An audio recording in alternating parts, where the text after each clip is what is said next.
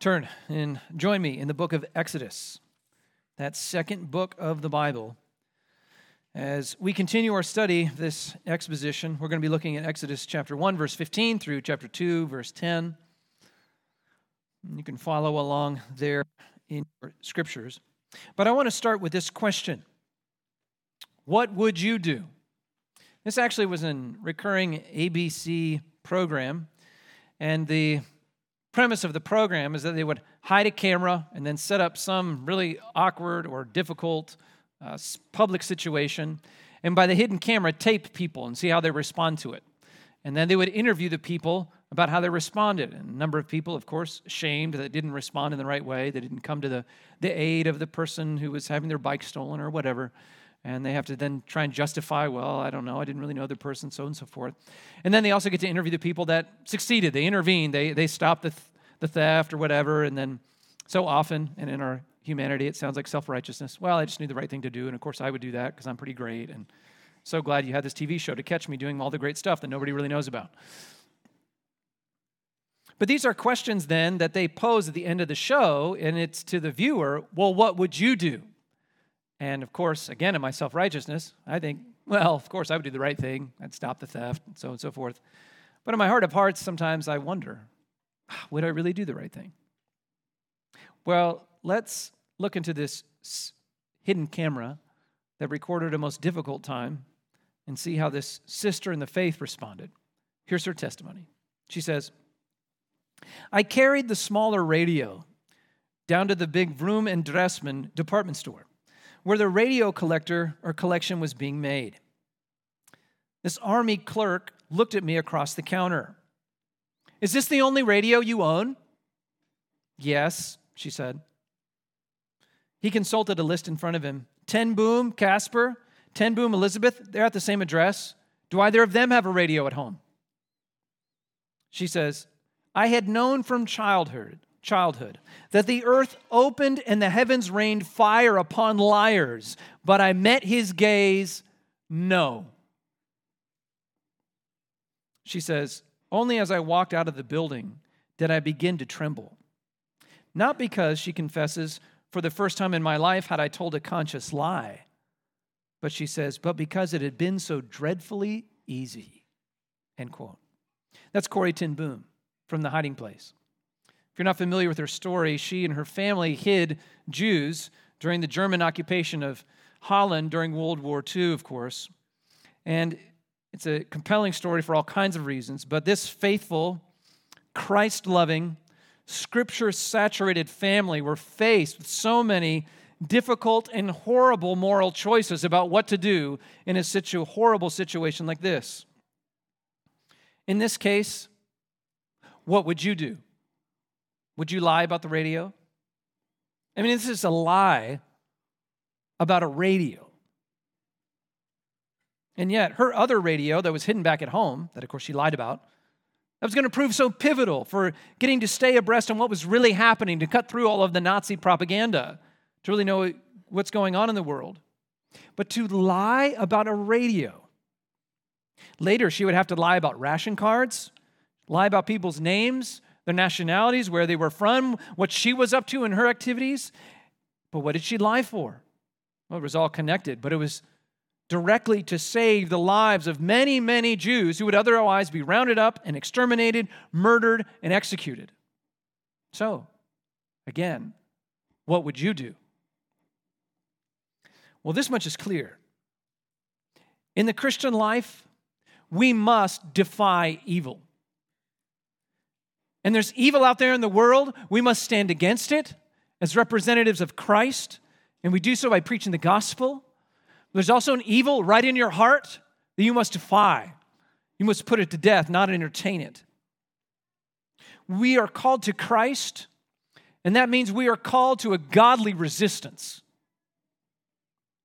Being a Christian is not to be simply kind. It's not to be merely easygoing. It is not to ruffle the feathers merely to not do this. The Christian life is called to stand with God. And at times, faith in this God and in His promises, it must look like defiance. Why? You cannot make terms, you cannot make peace with evil. This is our call. So understand, brothers and sisters, sometimes faithfulness to God must look like defiance. And it looks like it in two ways we see unfold in this text. We must defy all attempts to oppose God's word, to oppose his plans, to oppose his truths that he has laid out in his word. That's where it starts on the outside, but also on the inside. We need to defy hopelessness, even in our own heart. And we do so by remembering his word. The Christian life at times, faithfulness will look like defiance. And let's see this unfold in two ways by the examples here in this text. And first, it is this: we must defy evil. And what that looks like, that means faithfully obeying God. Faithfully obeying God, verses 15 to 21. Because see, the world is at war with God. It's war. There's no peace that can be made between them. And faithfulness for us means, full of faith in his word, we must stand with him, obey him, whatever the cost may be. And that means we're going to go against the flow of this world, you see. Now, I suppose we all know this. This is what the commitment to Christ means. Yes, you are, as we picture our faith externally, we go through the waters of baptism, right? We die to ourselves, we're going to live for Christ. We know these truths, we're going to have to stand against the world. But then, as the temperature of resistance all around us against God gets turned up, this is where we really begin to feel it. And that's what we find now as we turn to our study of Exodus. Now, we considered last time how even in a foreign land, God has blessed his people just as he promised. He was multiplying them and making them into a great nation. This is what he had promised to do. They were blessed to then be a blessing to the world. You're seeing these truths play out. And yet, this blessing that God had upon his people was heightening the paranoia of this very insecure king in Egypt, Pharaoh. He saw the increasing number of Jews as an increasing threat, a danger to him. So what did he do? We saw last time. First, he brutally enslaves them. And yet it seemed like every crack of the whip just made more and more Jews come about. Again, showing God's favor and how they were multiplying. So, Pharaoh comes up with a new strategy, population control, by way of infanticide. Verse 15 of chapter 1. Too cowardly, perhaps, to do this himself, and he wants to do so secretly. He calls the Hebrew midwives, the ladies positioned to help children and to help these mothers, he calls them to kill them. Then the king of Egypt said to the Hebrew midwives, one of whom was named Shiphrah and the other Puah. Just stop there for a moment. These women are the heroes of the story. They are immortalized in Holy Scripture forever. What a contrast. Remember last week as we started to study and begin, and it said a new Pharaoh came to power, and we were wondering, well, who is that Pharaoh? When we tried to piece together some things of history. It was hard to figure out because Moses doesn't give us Pharaoh's name, the great Pharaoh. He's nameless here. He's anonymous. He's a shadowy figure that's going to fade away like all of God's enemies, but not these women. No, they were worth remembering in God's estimation. Two women from the lower tiers of society, people that looked over them, thought they weren't favored or blessed by God, namely because they didn't have families. And yet they stand tall for an eternity for their great faith. And they will be remembered far longer than the pyramids and all of those great tombs will exist in Egypt. Which poses to us the question, what God values and prizes may not be what everyone else thinks is so significant. Now, why are these ladies worth remembering? But for how they responded to the hellish command from Pharaoh. Look now to verse 16. Here's his command. When you serve as midwife to the Hebrew women and see them on the birth stool, if it's a son, you shall kill him. But if it's a daughter, she shall live. Here's his strategy. Kill the baby boys. Get rid of them. Put them to death. Don't help the mothers and their children, but break their hearts. Suffocate. Pierce. Do whatever you got to do. Kill these baby boys in Israel. And of course now these women, they are in an impossible situation, aren't they? They can either kill these helpless, innocent in that way, baby boys, or they're probably going to be killed by Pharaoh themselves if they would dare flaunt or defy his command. What are they supposed to do? I mean, what are you supposed to do? What would you do? Do you keep your job? Do you keep your position? Do you keep your salary, your provision, your security? Or do you risk your life to save a few babies and probably die in the process? I mean, think about it. There have been so many babies around. Are we really going to miss a few? Is it really going to be so bad? Well, again, what would you do? Well, what did they do? Whom did they obey? Verse 17. But the midwives feared God and did not do as the king of Egypt commanded them, but let the male children live. They defied Pharaoh's command. They wouldn't do it. And it's an active thing. In this sense, the text says, they let the male children live. That means they're involved in this process despite what they're going to tell Pharaoh in a few moments. They're being active about this. And they're not going to follow through on that command. They're going to defy him. And why? Because they feared God. That's why. They feared and honored God more than they feared Pharaoh. Even though Pharaoh, he's probably the most powerful ruler in the world at this time. You know, they initially probably did not receive the command directly from Pharaoh, but some of Pharaoh's servants told these midwives what to do. And now they're being called before the great king in his throne room. How would you respond? Pharaoh, certainly, whether he's the greatest king in the world at that time, he had full authority over them. And we know his character. This is not a nice guy. If he can make such a heartless decree like he did to kill all the baby boys, surely he would have little hesitation to dispatch just 2 lowly Jewish midwives. But they feared God. They trusted him anyway. God loomed far larger in their mind and in their thinking and in their life than Pharaoh did, or whatever consequences he threatened upon them. They feared God more, so they obeyed God. Ed Welch captures this idea so well, even by his book's very title, When People Are Big and God is Small. And of course, there really is no comparison between God and people. God is much bigger. He's far more significant. He's the most powerful. He's the most worthy of respect. And yet, in our unbelief, we start to lose sight of the significance of God, and people loom much larger in our life. In that way, people are like quarters that are very small, not worth too much, especially these days.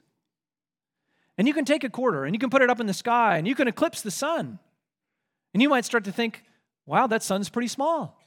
And this quarter's pretty big and really significant. Well, people become like that. From our unbelieving vantage point, they seem far more significant than the fiery orb in the sky. But it's because of our perspective is off, isn't it? People start to look, even though they're very small, they start to look really big in our lives.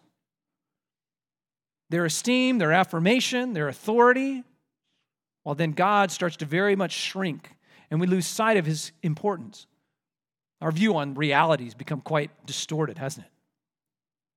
And when that happens, Welch draws out in his book, we start to fall into a whole host of social and personal problems. We give into peer pressure, doing things we know we shouldn't do, but we do it because everybody else was doing it, right? Or we overcommit because we don't want to disappoint anyone.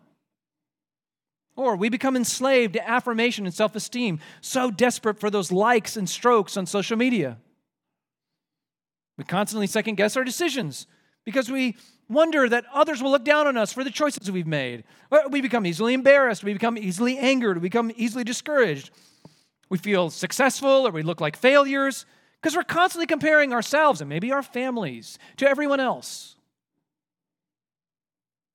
What's happened there? We've enslaved ourselves to others at that point, haven't we? To their opinions. Why? Because we fear them. We fear their estimation of us. We fear what they can do or might not do for us any longer. And so they loom far larger in our mind than God ever does and what He's called us to do and what He is for us. To put biblical terminology to all this, that's when we fear people or men more than God. Call it man-fearing, or people-pleasing, or peer pressure, or codependency, or biblically, sin is what this is. But it was the fear of God that these women had, a fear to disobey God, they feared to oppose God and His plan to bless and multiply the people of Israel. They feared to destroy these little divine image bearers. And it was a healthy, right fear of God that then caused them to walk in obedience. Even when it might cost them all the world, maybe even their very lives. God and His promises loomed far bigger, as they really are, in their mind and heart. And so we must turn right to our own heart and say, well, how about yours? What would you do? Whom do you fear? And to know that answer, ask yourself the question, who are you obeying?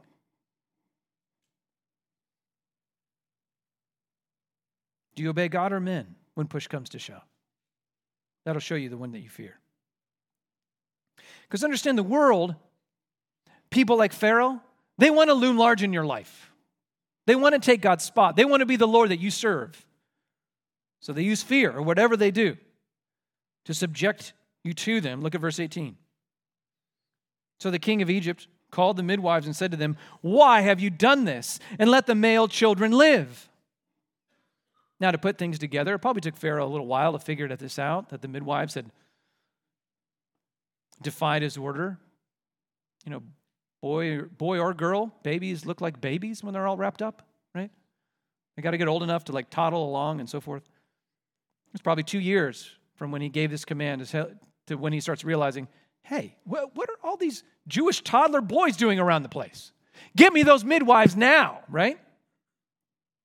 And I'm sure he could not stand the thought that these little women would ignore his order, the order of mighty Pharaoh. They got to answer for this, and so they get called into his office, so to speak. Why'd you let the children live? And why'd you defy my command? What would you do? What would you say? Here's what they said, verse 19.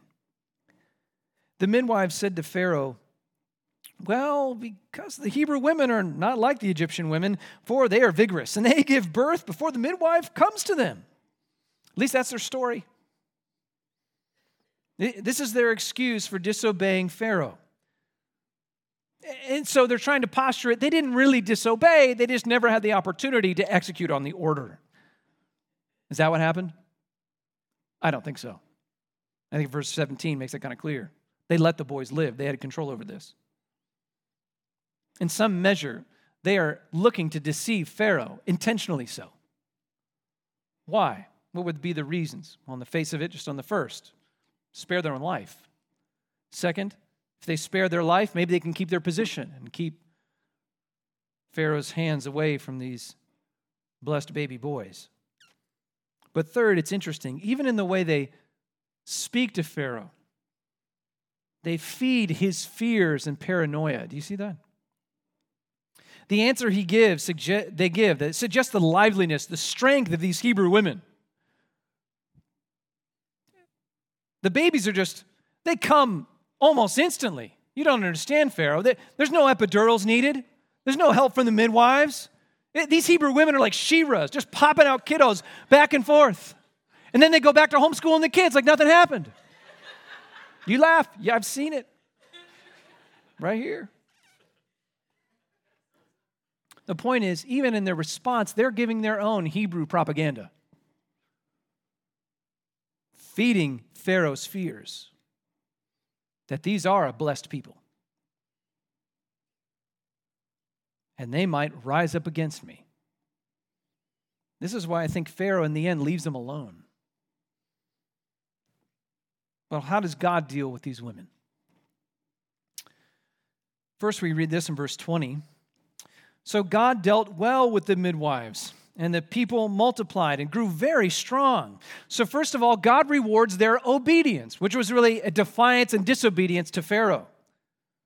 that they obeyed God instead, preserving life instead of killing it. And so for this, God deals well with the midwives. We'll see more of the details of that. But second, just from verse 20, we see that their obedience resulted in further blessing of God's people.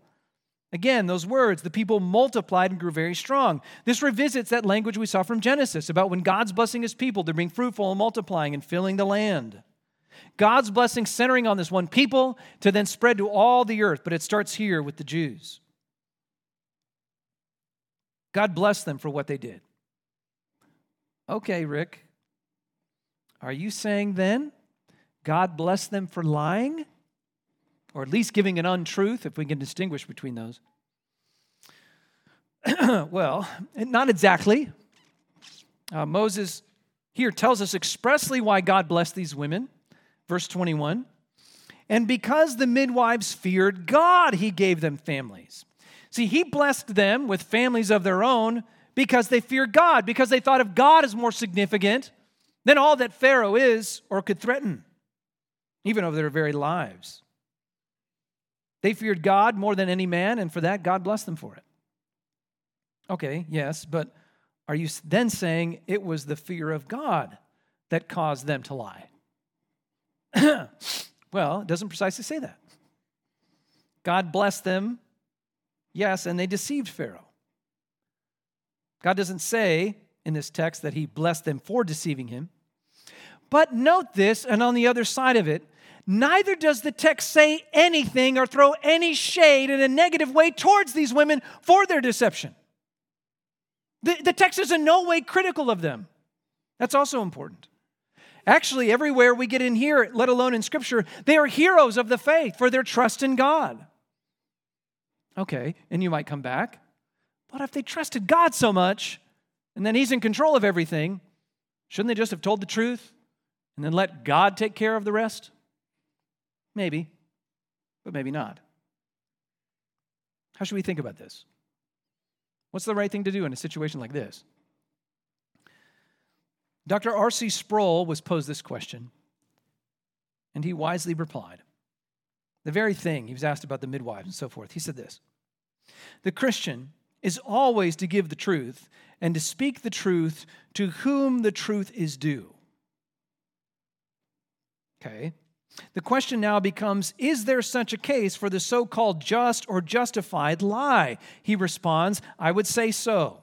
And the situations falling most clearly into that category would involve war, murder, or criminal activities. And then I want to ask, but Dr. Sproul, what about birthdays, engagements, and Christmas? He didn't answer that. But in the case of war, Dr. Sproul went on to explain, I don't think a person is required to tell the enemy where his group is concealed. Or for murderers looking for your kids, that you must entrust of God. Just disclose where they are. No, you're called to protect them, he says. You must fear God, which means you must stand against evil. You must stand against the ones trying to subvert and destroy God's people. God's purpose is to bless. You must fear God over men and all their evil plots. But back to this question about deception or untruths or falsehoods, let alone lying. Again, what should you do? Well, what motivates you? One way or the other, to speak a truth or a falsehood. Is it fear and trust in God? Is that why you're tempted to give a falsehood? Because it's a very extreme situation? Or is this about self-preservation? Is this about making yourself look better? Is this about personal advancement? Can you dare lie then, say like these midwives did, or give an untruth, and actually be trusting God? As I take in the whole of Scripture, I think so, actually. I think even the way this text unfolds, God extols these women in this very extreme circumstance. And I think this is what, beginning where we did with Corrie ten Boom, what she discovered. As she deceived and lied to countless authorities who were looking to round up and exterminate the Jews in Holland. Did the Lord bless her efforts? Yes, in that many Jews were saved. But interestingly, on the other side of this, one of Corrie's sisters, who joined the resistance, even hid Jews in her home, she, in her sincere trust to God, had an impossible time trying to lie. And in the process, once she was confronted, she had a Jew in her home who didn't even look very Jewish, looked very blonde and Aryan. And she had all the fake papers hiding out at Nolly's house. And yet, when the sister was asked so directly by the guard, "Is this woman a Jew?" Nolly just reflexively said, "Yes," betraying her to the Nazis, compromising the safety of this Jew in her home. Even for this, Nolly herself was incarcerated and taken away. But you know what? God, in His mercy, spared that woman who was betrayed by Nolly and the others also who were betrayed. Each one who was captured because Nolly spoke the truth made it out of German hands into safety. And this is what Nolly herself so desperately prayed for once she had betrayed them. And I would hold up both of those cases and say God was merciful. And in both cases, I think each woman responded in sincere faith at great risk to their own lives because they feared and trusted God more than men, more than Nazis, more than imprisonment, and more than concentration camps, which that Corrie ended up going to. They were determined to stand with God and defy evil and save lives any way they could, and God honored that. So to conclude then, would it ever be okay as a Christian to deceive? Yes, at times, depending on who's asking, on the situation, who wants to know. Perhaps before God, whoever is asking has no right to know the truth. They forfeited it by their rebellion to His plans and purposes, seeking to do evil. But of course, in any situation we're in, it's very tricky to try and figure out when that would be, especially given the fallenness of our own heart and our own deceitfulness. In light of all of that, I think one pastor concluded the discussion in just the right way. He said this through a discussion about this: is it ever okay as a Christian to lie? He said it was in very extreme circumstances, and he noted this: however, it must be noted that such instances are extremely rare.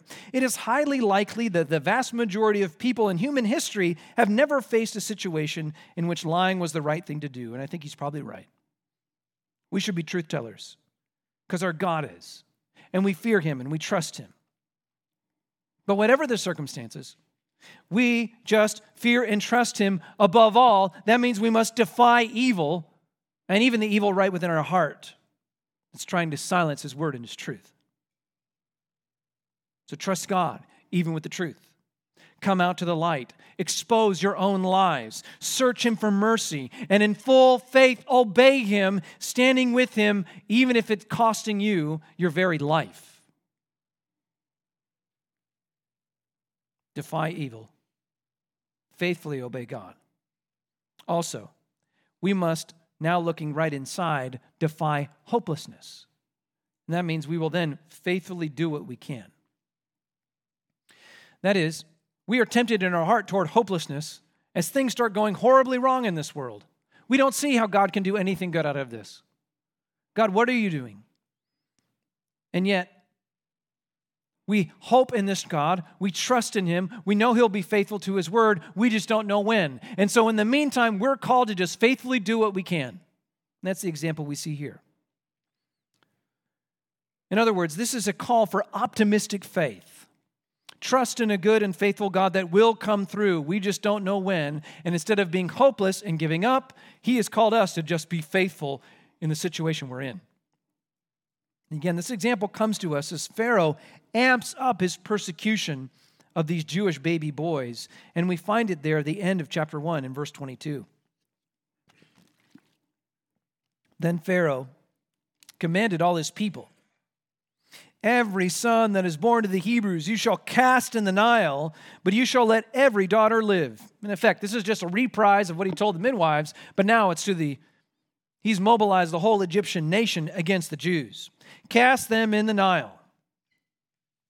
And so now, Jewish young couples, parents, They have a dilemma, don't they? A hopeless peril is before them. How are you supposed to respond to an edict like that from one who has such power? Maybe you're not supposed to get married. Maybe that's what they're supposed to think. Or maybe we should stop having kids. But again, how does that factor into what God has promised to do and to bless this people, to be fruitful and multiply? That doesn't fit with God's promises, particularly for these Jewish people in the Old Covenant that we'll see.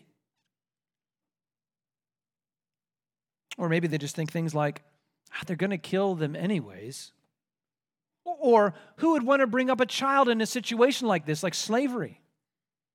But again, is that in line with what God has promised this people for this time? Nevertheless, that's what Pharaoh wants them to think. He wants them to be discouraged. He wants them to be hopeless. But as we turn to chapter 2 now, we see the response of one faith-filled couple expressing their faith and daily faithfulness in the purposes of God. Look at verse 1. Now a man from the house of Levi went and took as his wife a Levite woman. And God showed special favor to their union, granting a child. Verse 2. The woman conceived and bore a son, and when she saw that he was a fine child, she hid him for 3 months. Now, honestly, I don't think the ESV gets it too well here with fine child. I don't think that captures the sense, at least how we normally talk. How's your son? Your newborn son? Maybe it's your first one. He's fine. Cries a lot, actually. It's kind of a big no-no nowadays with the whole Pharaoh's going to kill your baby stuff. It's kind of annoying. No, it's not fine. Other translations, I think, get it right. It's talking about he's beautiful or he's healthy. The point is clear. His parents adore him, and they will not let any harm come to him. They love him. Forget Pharaoh's decree. This boy's staying with us no matter what come, what may. And that seemed doable for 3 months. And then babies don't sleep as much during the day, and not much at night either, it seems. They squawk a bit more. They're crawling and moving around perhaps shortly after this, doing everything they can to give you and themselves away. This is a problem. What's a parent to do? Well, this couple was resigned to the fact they have to put him out of the house, or otherwise he's going to get caught and killed himself, or maybe us too. Now to that, this decision to no longer hide him, was this a weakness in their faith? Shouldn't they just trust God, defy, and keep him in their home? Maybe it was a weakness in their faith, in some measure. As you look at the hall of faith, we call it, in Hebrews chapter 11, what do we see for every person in there? They're a sinner, they're fallen. Despite being extolled for their great faith, they all have their own doubts and issues, like all of us do. Because really, the great hall of faith is a testimony to a faithful God, isn't it? Not to great people. Nevertheless, even though this might be a step in the wrong direction or a weakness in their faith, nevertheless, the book of Hebrews in the Bible extols their faith. Moses' parents here, they're remembered in the great hall of faith. Here it is, Hebrews chapter 11, verse 23. By faith, in God, that is, when he was born, he was hidden for 3 months by his parents. Why? Because they saw the child as beautiful, and they were not afraid of the king's edict. Again, we return to the issue of fear, don't we? Who are you going to fear? Who's most significant in your life? Is it God or is it man? Well, they say, says in the text, they didn't fear the king's edict. They didn't care about his threats. They feared God, come what may. They were not afraid. But nevertheless, they knew they could not keep him safe at home either. So what could be done? Well, this mother, she concedes, okay, we're going to put him in the Nile. But I'm not going to do that without giving him a boat and a lifeguard. This is what she does. Look at verse 3. When she could hide him no longer, she took for him a basket made of bulrushes and daubed it with bitumen and pitch. And she put the child in it and placed it among the reeds by the riverbank. And even this, I submit to you, was a great act of faith. And it's seen in that word basket that's used here by Moses as he writes it. That word, let me nerd out for a second. That word basket occurs some 28 times in the whole Hebrew Bible in 25 different verses. And you see it here in verse 3 with the basket. You also see it in verse 5 when Pharaoh's daughter spots the basket in the reeds. But each of the other 26 occurrences of this word all appear in Genesis chapters 6 through 9. Do you remember what Genesis 6 through 9 was about? It's about when the floodwaters overtook the whole earth, killing everyone on the planet, except those 8 souls that were bobbing up and down above the waters in their specially built, God-designed basket. It's the same word, Noah's Ark. She put her son in the river in an ark. I suggest to you that she knew the story about God had preserved his people in the ark against danger. Those that looked to him by faith, he had saved. And so she made an ark. She covered it with pitch. She puts her son inside of this saving ark in trust of God. She did so in faith. She did what she could, but she realized at that point, she took all precautions she could, but she had to extend and put her faith and trust in God to save. She could no longer save. God's going to have to do it. I'm putting this child in your hands, oh God.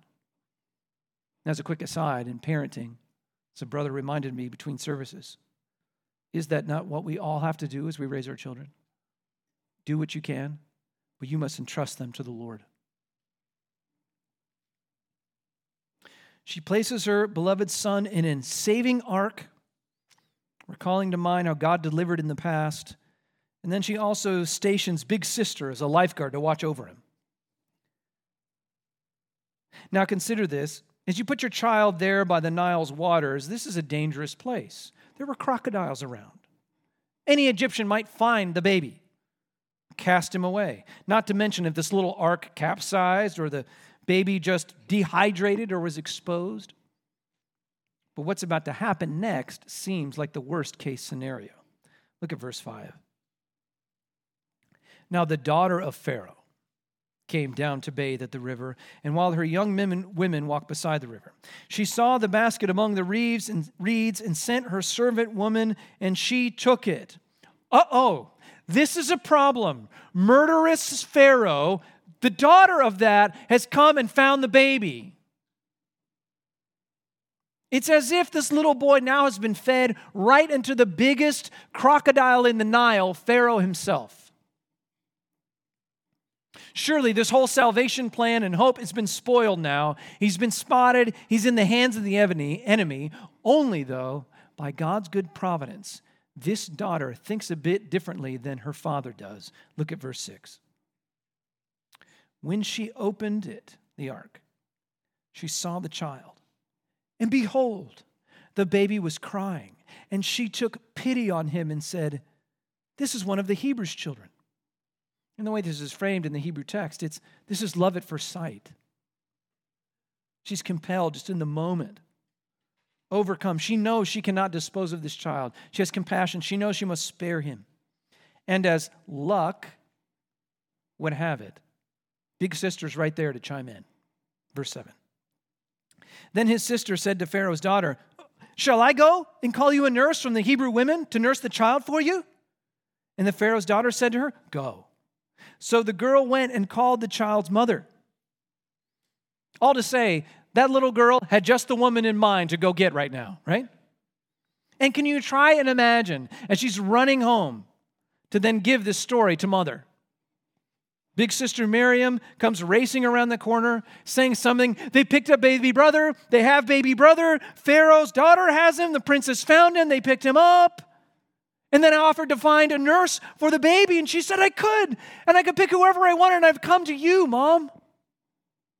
Pharaoh's daughter's calling you. And not only that, she finds that the princess wished to pay for services. Look at verse 9. And Pharaoh's daughter said to her, this is the mother now, "Take this child away, nurse him for me, and I will give you your wages." So the woman took the child and nursed him. I don't think she deliberated very long on whether she was going to agree to such terms, right? This is the best news. Now, surely it must have been heart-wrenching to give up her precious boy, but he would be safe. He would at least have a chance to escape slavery, even if he must grow up in Pharaoh's house. But as we see here, he would grow up under a loving, caring eye, verse 10. And when the child grew older, she brought him to Pharaoh's daughter, and he became her son. And she named him Moses, because she said, I drew him out of the water. The princess adopts Moses as her own son. She loves him, plucked from the Nile. I mean, what a surprise, right? What a reversal of expectations from where we began. Instead of this boy being under the threat of Pharaoh and of the Nile, by Pharaoh's own daughter now, this little boy is rescued. He's plucked from the Nile. He's plucked from the clutches of Pharaoh, but to grow right up under Pharaoh's nose, to be nurtured even by Pharaoh by extension in his riches. To then have this one who's chosen and equipped by God to lead people out of Egypt, to destroy Pharaoh's army, to destroy the glory of Egypt. As this boy has been rescued and brought into Pharaoh's home, who's really in danger now, is what I ask. Indeed, the most dangerous place to find yourself is to be at war with God. You'll never win. To find yourself opposing God, to opposing his plans, to opposing his people. All of your great plans and schemes, they will be overturned by the Almighty God and used to support his own ends that you dreamed and never wanted to happen, despite whatever your protests are. Oh, do you think you're so smart that you can really oppose God and get away with this and win? Herod tried it. Remember that, King Herod? When he tried to kill baby Jesus? We saw that in Matthew. He made his scheme, I'll worship Jesus, and then he was going to kill him. But then God warned the wise men. He went out another way and sheltered his son in faraway Egypt, of all places. Or take the plans of all the Jewish leaders, or Judas, or Pilate, or Satan that was empowering all of them. They supposed, if we can just kill Jesus, we'll just end this whole Jesus craze. We'll be rid of him. We'll end all of this. Let's just have him killed. Except then, what happens? He dies, yes, but then he dies for our sins, paying the penalty for hell for all that trust in him. What happens? But by the very death, orchestrated in one sense by evil, was used by God to make his people righteous, to make his people blessed, to make his people forgiven, to make his people loved, because he rose from the dead, paying their penalty. What a glorious God. You oppose him, he uses it all to advance his glory. His purposes cannot be stopped. Not even the grave could stop him. All the schemes and plans of our enemies and the devil, they only get used by God, gloriously used by God, even to advance his good purposes in the end. Again, which they have no idea that they're fulfilling. Why? Because this is what our God can do. This is what he does. You can't stop him. You can't thwart his plans. He will bring them to pass. And no edict, no government shutdowns, no persecution, no tax threats, no lawsuits, no threats of anything else can stop a faithful God from keeping all of his word. Which means, in the end, brothers and sisters, do we not have great reason for optimism in view of the purposes of God? I stand rebuked by the examples of this text for my Eeyore type faith, if I can even call it that. You know Eeyore. Good morning, Eeyore. If it is a good morning, which I doubt. No, dear brother. Rejoice in the Lord. And again, I say, rejoice. That came from the Apostle Paul in prison. Why can he say that? He told us earlier, because to live is Christ, and to die, the worst thing they can do is gain, because I get more of Christ, the one who loved me and gave himself for me. Whatever circumstance it is, can it really stop God's good word coming true? They couldn't stop Christ. They can't stop all that he protects. They cannot stop one part of his word come to pass. I mean, what's the worst this world can give you? Afflictions? Distresses? Anxieties? Persecutions? Famines? Nakednesses? Dangers? Swords? How about any of those? Are those going to stop God and his promises? Paul says, no, in Romans 8:37. In all these things, we are more than conquerors through him who loved us. Why are we more than conquerors through his love? Because those things only work to make us closer to him. They cannot stop our God bringing his full word come to pass. That's why we can say all things work together for good, don't you see? To those who love God and are called according to his unassailable, unstoppable, unalterable, perfect purpose for us in Christ. He's faithful. Rejoice in the future. Rejoice in his promises. Don't be overcome by your circumstances. Look beyond them to the faithful God and his word. And so in the meantime, be faithful. Do what you can by faith, looking to him. Not to your circumstances. What does that mean? Keep praying, even though you don't yet see things changing. Keep preaching. Keep gospelizing, even though people have turned down the gospel again and again. Keep gathering with God's people. If you're not even sure, well, why are we here or what goes on? Keep giving your dollars to the work of missions, even if the gospel seems to be spinning its wheels overseas. Keep encouraging, keep exhorting, keep discipling. Keep pointing others to God's word, to that glorious gospel word. Why? For in it we find the most surprising, marvelous news, the greatest reversal of all time, that a holy, offended, almighty God would love and receive enemies as his sons, plucking us from the danger of judgment. And may we be faithful, extending that hope to others, telling all that we see about that gospel word and living it in faithful obedience. Let's pray for his help in that. Let's pray together.